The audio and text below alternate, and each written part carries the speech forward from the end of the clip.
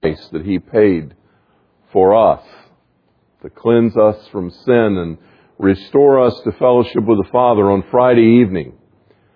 And beginning early this morning with a beautiful sunrise over Long Lake at 5:45 this morning, we come to the opportunity to just be reminded together and to rejoice together that we do not have a religion, that we do not have a lot of formality and a lot of hope in ritual, but we have a relationship with a risen Savior who is the Lord Jesus Christ, risen, enthroned at the Father's right hand, seated in glory. And one day this risen Savior is going to come back and receive us into His presence in a glorious celebration that will last forever and forever. And we do not have to fear the grave any longer because Jesus' grave is empty. I want to ask you to turn in your Bibles this morning to the book of Psalms. And while you're turning there, we're going to be looking at Psalm 24, but I want to give you just a little bit of background information on the three Psalms beginning in 22, 23, and 24. You know, Bible scholars have recognized for centuries, including the Jewish scholars of Jesus' own day, that all of the Old Testament speaks of Messiah. That throughout the Old Testament, God has been preparing a people and the world for the fullness of time when Jesus would come. And so throughout the Old Testament, there are portions of Scripture that we call messianic. They pertain to the Messiah. And even though they have a particular time and occasion in which they were written, they nonetheless have a foreshadowing, an anticipation of another time, a future time, when Jesus would come, the Messiah.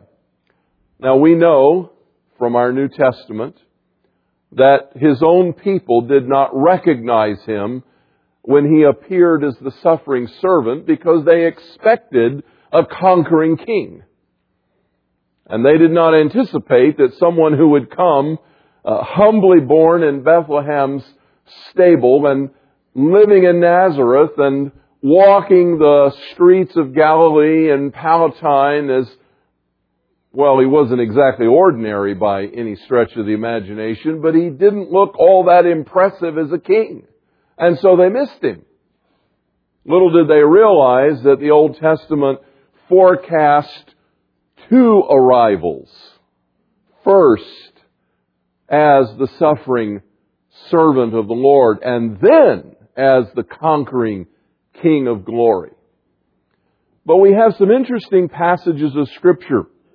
Psalm 22, 23, and 24 form this trilogy of messianic psalms, psalms that anticipate Jesus Christ. And Psalm 22 describes in significant detail the crucifixion. That's all the more interesting because in David's day, crucifixion was not really known or practiced as a means of execution. And yet David, who wrote the 22nd Psalm, describes the spectacle, the physiological experience, and the imagery of a crucifixion scene, prophetically envisioning Jesus Christ on the cross. It is so clearly portrayed in Isaiah 53 that I'm told that the Jewish reading of Scripture does not include Isaiah 53 because the rabbis are afraid that the obvious affirmation of Jesus on the cross would be recognized and it would cause confusion. And so better not to confuse the people and to leave it out. But Psalm 22 very graphically portrays as well a crucifixion scene.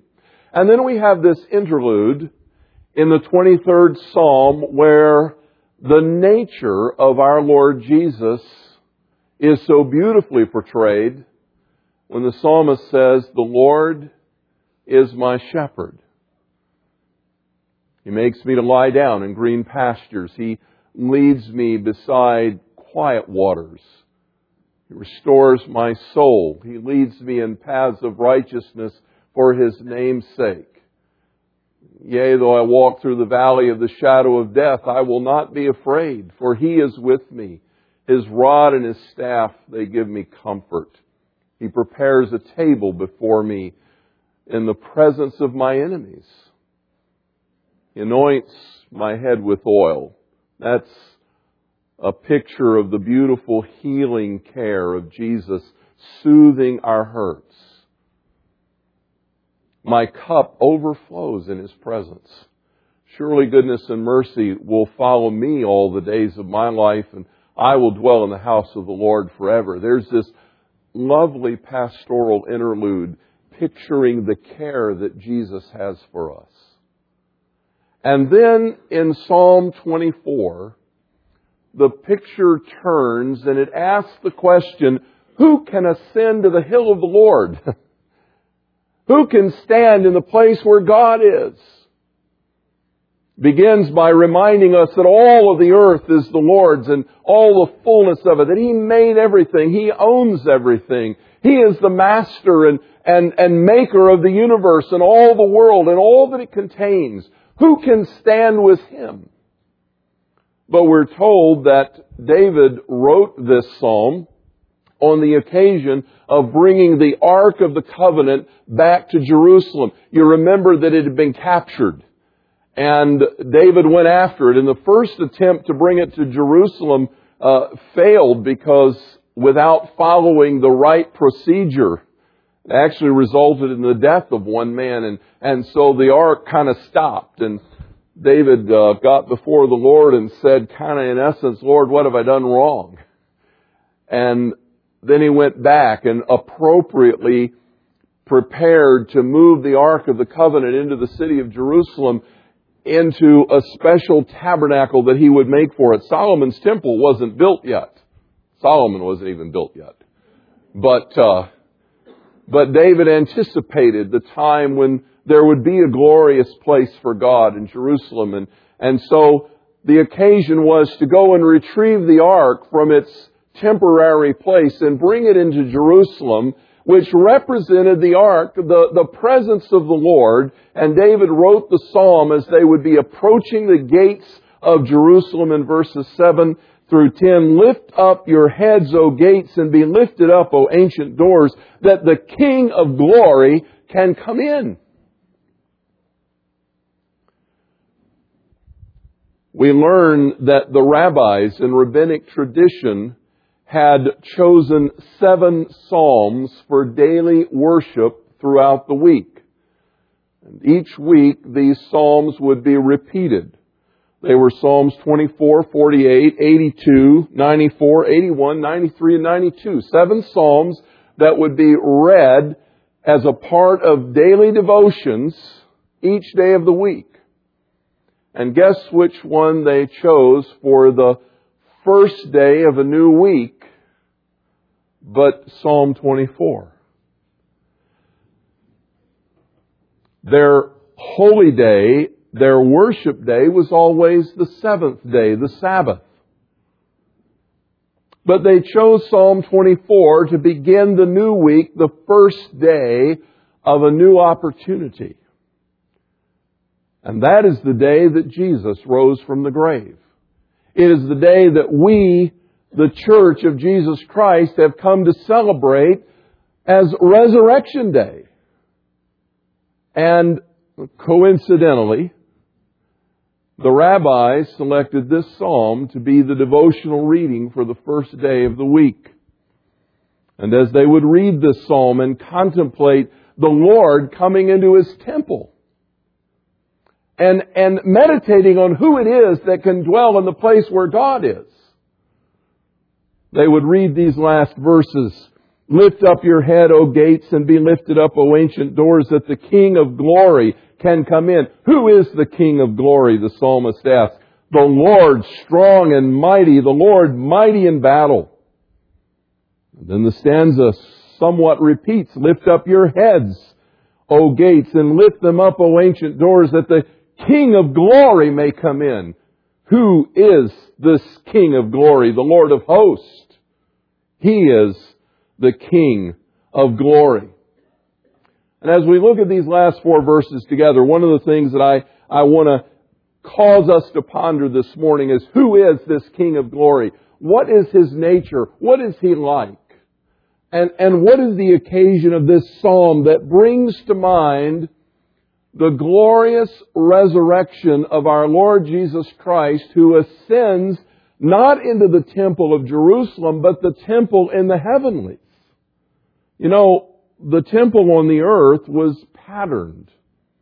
It was given to Moses, and the dimensions were patterned after the imagery of an eternal dwelling place of God in the heavenlies. The Bible tells us that God is present everywhere in His universe all at once. He is not limited by space and time. And yet, we are also given imagery of what His court would be like, what His temple would be like. Isaiah says, I was in the temple on the Lord's day, and I saw the Lord high and lifted up. His glory filled the temple. In Revelation, we're given an image of God upon the throne and the Lamb of God there with Him, our Lord Jesus Christ in glory.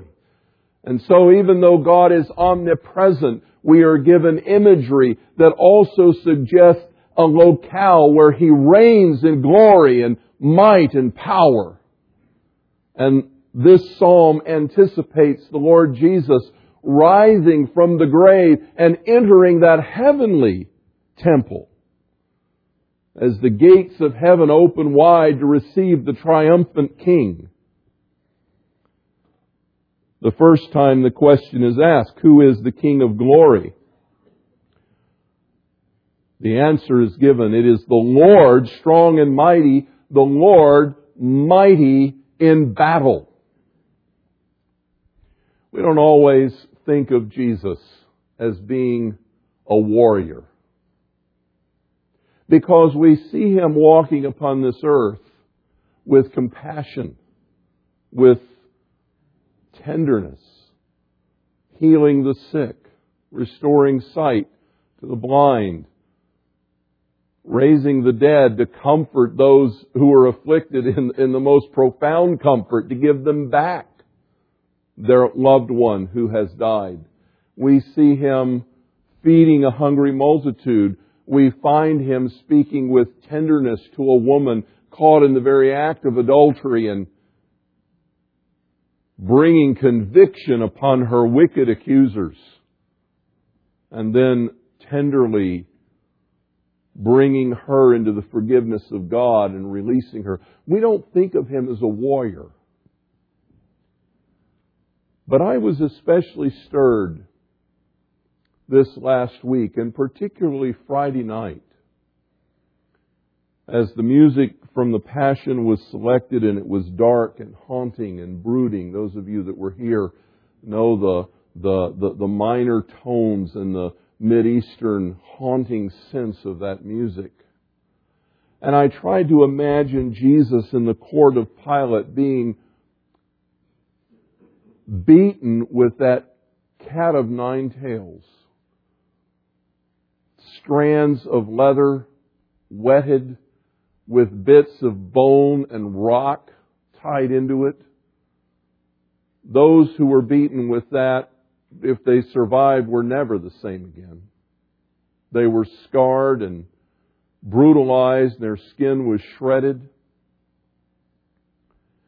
And I thought about the battle that Jesus was facing in that court as He was tied to a post, probably with his back exposed, and the centurion that was the expert in the flagellation was whipping him. Have you ever thought about the fact that Satan did not want Jesus to go to the cross? We often see him as putting Jesus on the cross. Men put Jesus on the cross. Satan wanted to avert that moment. He wanted to bring a stop to it. Because he knew that the cross would be his defeat. There was a time when Jesus was teaching the multitudes and he was near the face of a cliff, and the Pharisees were so angry with him they were going to push him off the cliff and basically stone him and kill him. And the Scripture says he passed through the crowd and escaped. That was an attempt to kill him before the cross.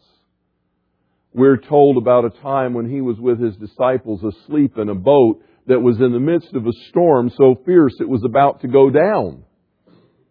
And Jesus was quietly sleeping. How can you sleep when your boat is about to sink in a fierce storm? Because he knew that he would not die in that sea. He was going to die on a cross, and nothing could prevent that.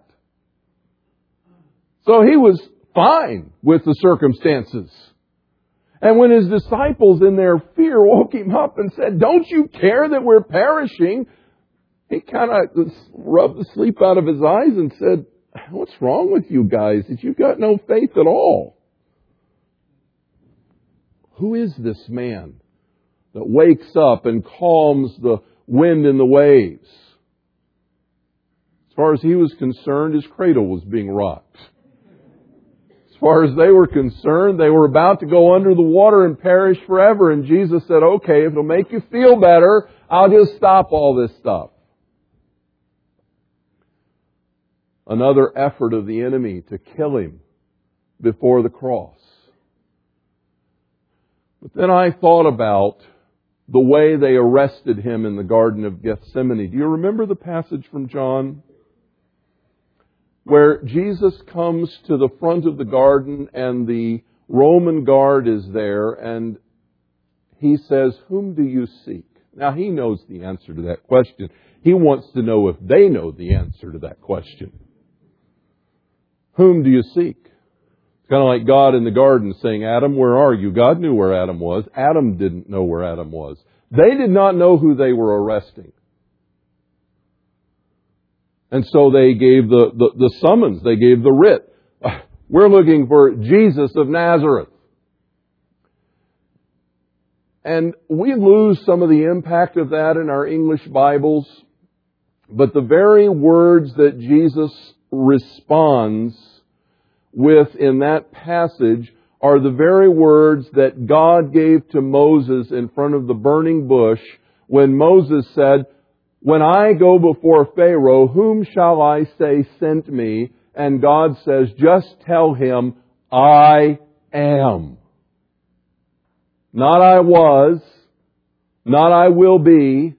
Just tell him, I am. I am eternal. I am life. I am. That's all he needs to know. I am. And so Jesus is there in the garden and he says, "Whom do you seek?" And they say, "Well, we're looking for Jesus, the Nazarene." And he says, "I am." And they fall to the ground. Roman soldiers, Pharisees, temple guards, they fall on their backs. They're helpless before the King of Glory. He wants them to know who it is they're arresting. And He wants them to know, if I'm going with you, it's because I choose to, not because you have any power over me. I have all authority in the universe. And I will only go if I choose to go. And so He went with them. And then began the mocking and the scourging and the crown of thorns and the beating. And I thought to myself, what was Jesus going through? Just imagine it for a moment. Set aside the insult. Set aside spitting in His face for a moment. Set aside the thorns pressed into His forehead and around His head and the muscles of His scalp. Set that aside for a moment and just imagine that lashing whip coming down on your back and ripping your skin apart.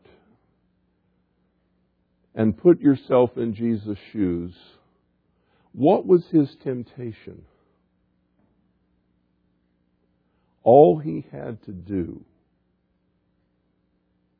was once again say, I am. Die. And the whole court would have fallen dead. And like the sons of Korah, the earth would have opened and swallowed them into a fiery hell, and He would have walked out of there in glory and triumph. He did not have to do that. He didn't have to endure that. He did not have to fight that battle, because He is the King of glory. He didn't have to do that, but He did it. And every effort, I'm sure, the enemy, the devil, Satan was saying, get up from here. Just like, you're the Son of God, make those stones into bread. You're the Son of God, demonstrate your power. You're the Son of God, you don't have to take this beating. What's wrong with you? Assert your glory. Stand up and escape the cross. But He fought the battle.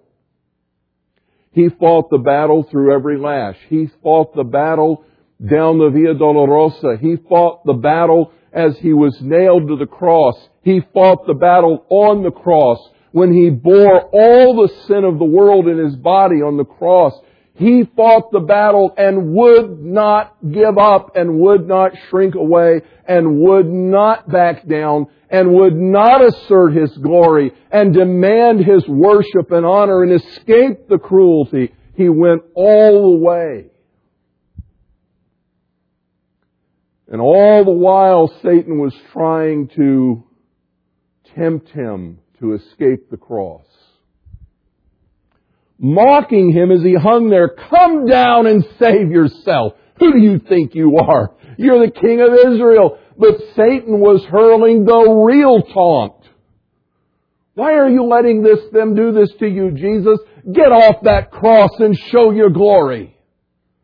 Oh, because he knew that if Jesus left the cross, not one of us would ever be in heaven with the Father. Not one of us. Not one of us would see eternal life. Not one of us would experience the presence of God. All of us would die and live eternally in hell, separated from God. Just what the devil wanted. And Jesus never once backed down. He never gave up. He never gave in. His torture, His humiliation, His abuse was cruel as far as man could push it. As far as Satan could push it. To get Him to stop it. But like a mighty warrior, He faced the battle. And He allowed the Father to lay upon Him the sin of the whole world, even though it meant an awful separation in those moments in the triune Godhead where God the Father turned His back on God the Son. And He saw it through. Paul in Colossians paints that picture so clearly when he says, "See to it that no one takes you captive through philosophy and empty deception, according to the tradition of men, according to the elementary principles of the world, rather than according to Christ. Listen to this. For in Him dwells all the fullness of deity in bodily form. And in Him you have been made complete. He is the head over all rule and authority. And in Him you were circumcised with a circumcision made without hands. The removal of the body of flesh, the carnal nature, the sin nature by the circumcision of Christ, having been buried with Him in baptism, in which you were raised with Him through faith in the working of God, who raised Him from the dead. And when you were dead in your transgressions and the uncircumcision of your flesh, He made you alive together with Him, having forgiven all of our transgressions, having canceled out the certificate of debt consisting of decrees against us.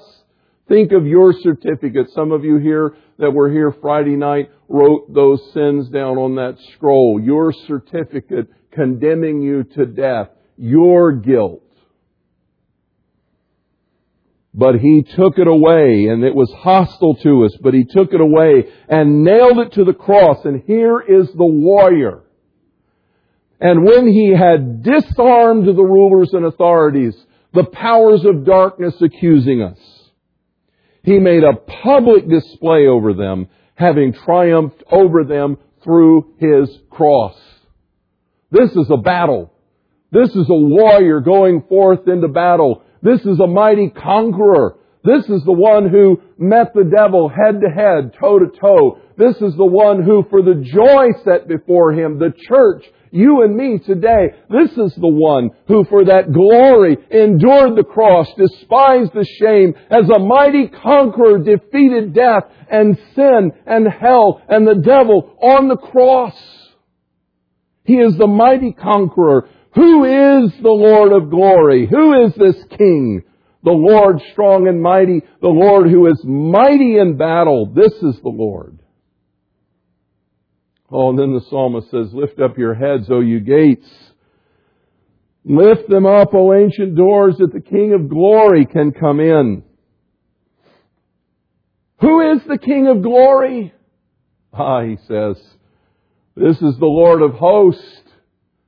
Because He is the Lord strong and mighty in battle, now He is the Lord of hosts. Do you realize if Jesus had not gone to the cross, He would have been the Lord alone? It would not have challenged His sovereignty.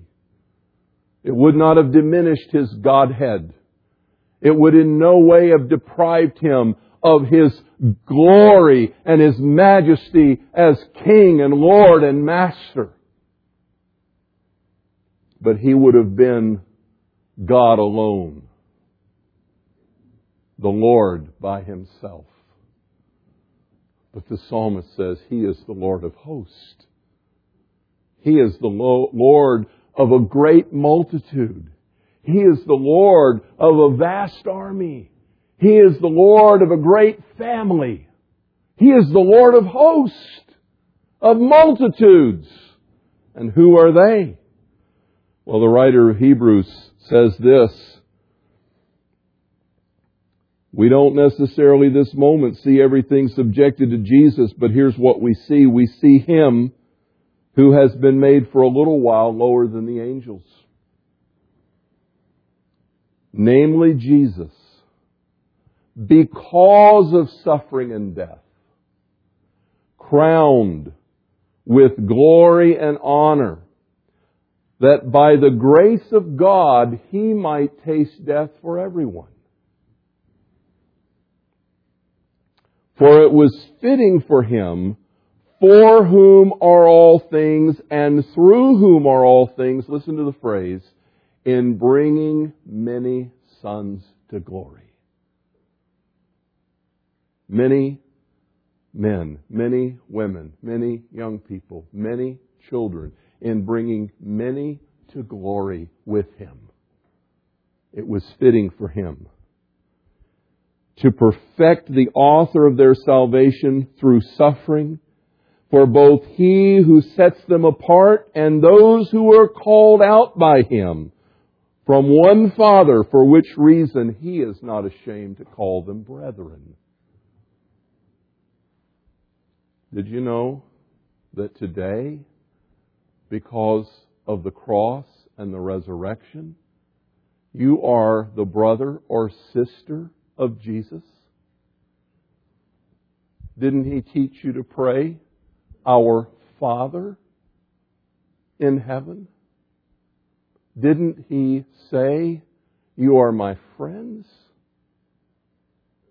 Aren't we joint heirs with Jesus? We are His brothers and sisters today, now and forever, because of His suffering, because He went to the cross, but is now risen again. He is the Lord of hosts, the Lord of a multitude, because He has brought many sons and daughters to glory. Therefore He is not ashamed to call them brethren, saying, I will proclaim Thy name to my brethren. In the midst of the congregation, I will sing Thy praise. And again, I will put my trust in Him. And again, behold, I and the children whom God has given me. Since then the children share in flesh and blood, He Himself likewise also partook of the same, that through death He might render powerless him who had the power of death, that is, the devil, and might deliver those who through fear of death were subject to slavery all their lives.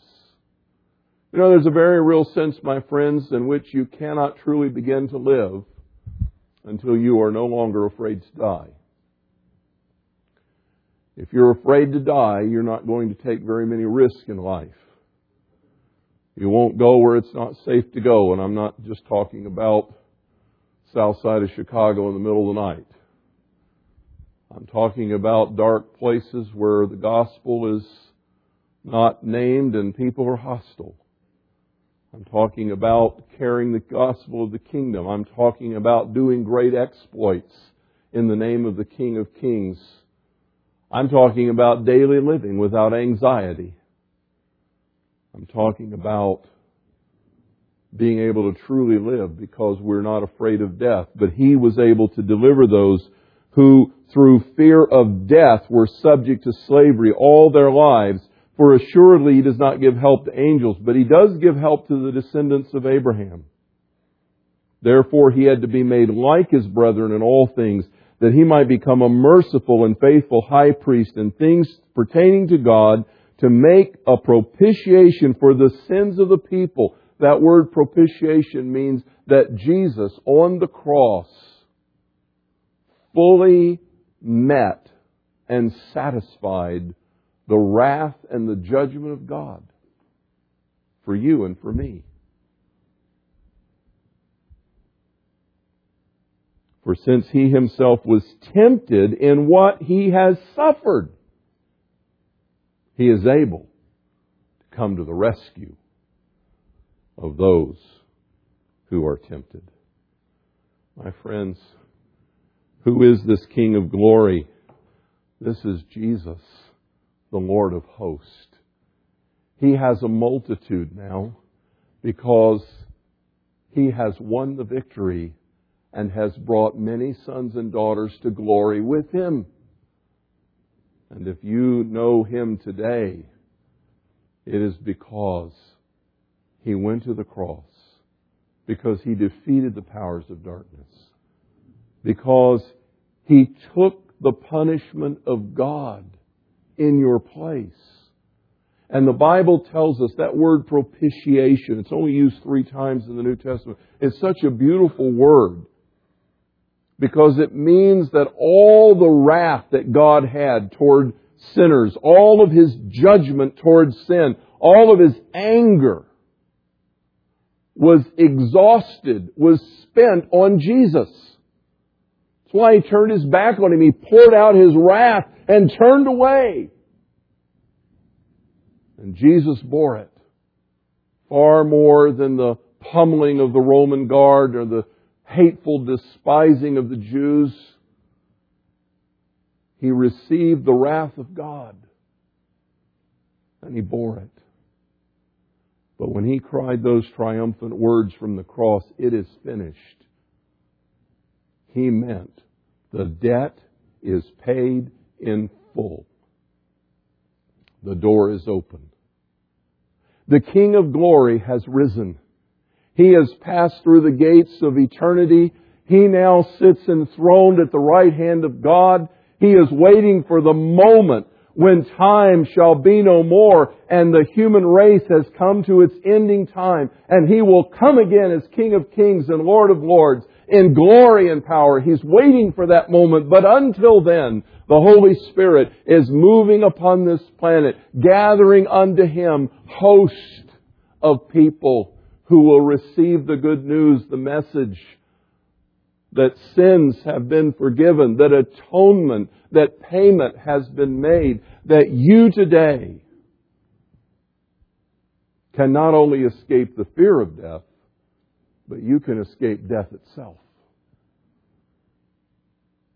That you can live eternally in His presence. That with Him you can be in glory. Who is the King of glory?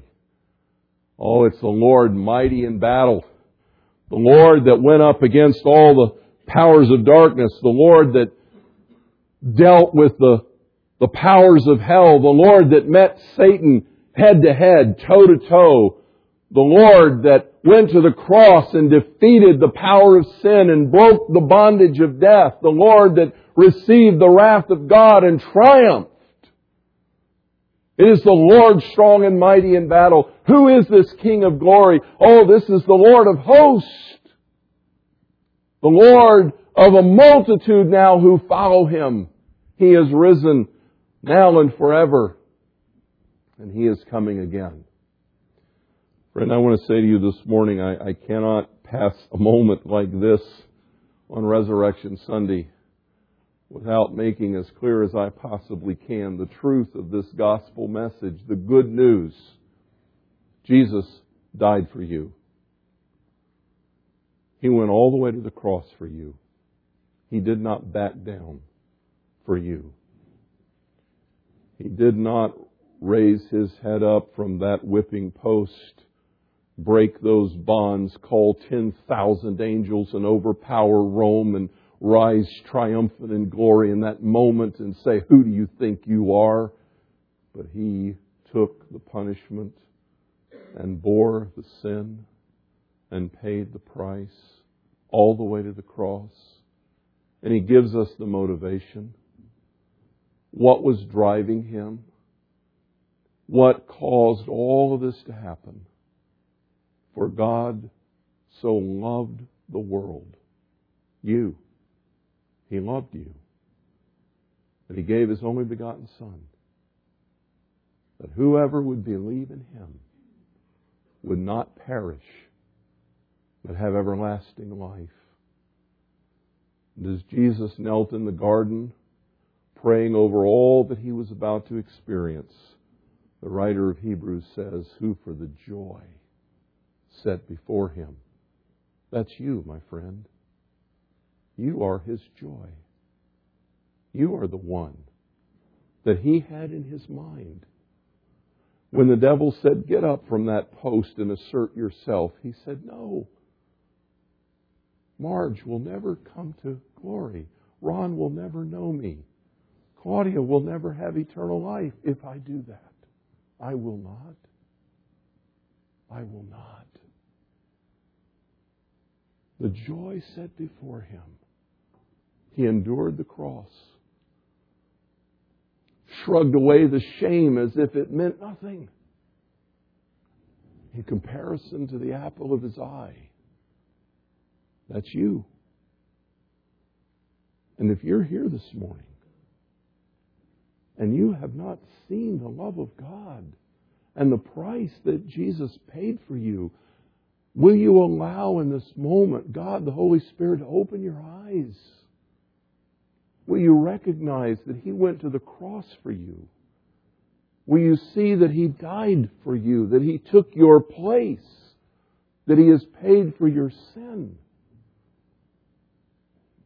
And right now, in this moment of time, this Resurrection Sunday morning, right now today, the Holy Spirit of God is pleading, saying, for you,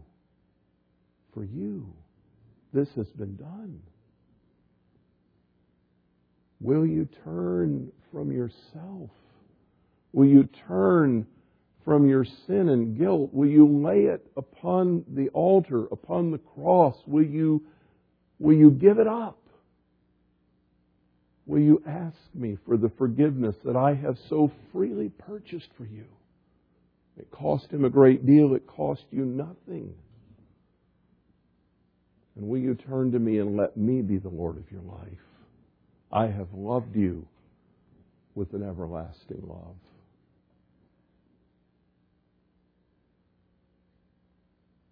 We have this moment. Not one person in this room has a guarantee of one more. We have this moment. And in this moment, you can make the decision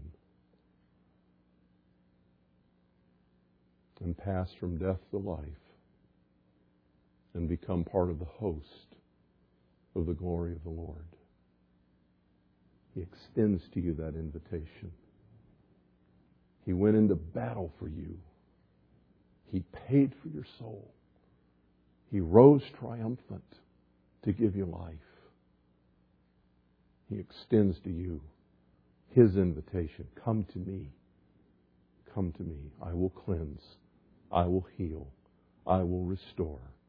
I will be with you all the days of your life, and I will take you with me to be in glory. And you will never die. Come to me. Father, I pray this morning in Jesus' name that your Holy Spirit would speak now to us. And if there's anyone in this room who has never taken that step of faith, crossed over the divide that separates from death into life, from darkness into light, perhaps they've never realized, Lord Jesus, what a great battle you fought for them, what a great price you paid, but you are the King of glory and you did it for them. Will you give them faith this morning now to believe, to turn from sin, to turn to Jesus, to receive life eternal, and to walk forever, born again to a living hope. Lord, do your work in our hearts. And for those of us who know you, thank you, Lord Jesus, that you never backed down, that you never gave in, that you went all the way to the cross and you died there, despising the shame for me. Thank you, Lord Jesus. It's in your precious name that we pray. You know, if you're here today,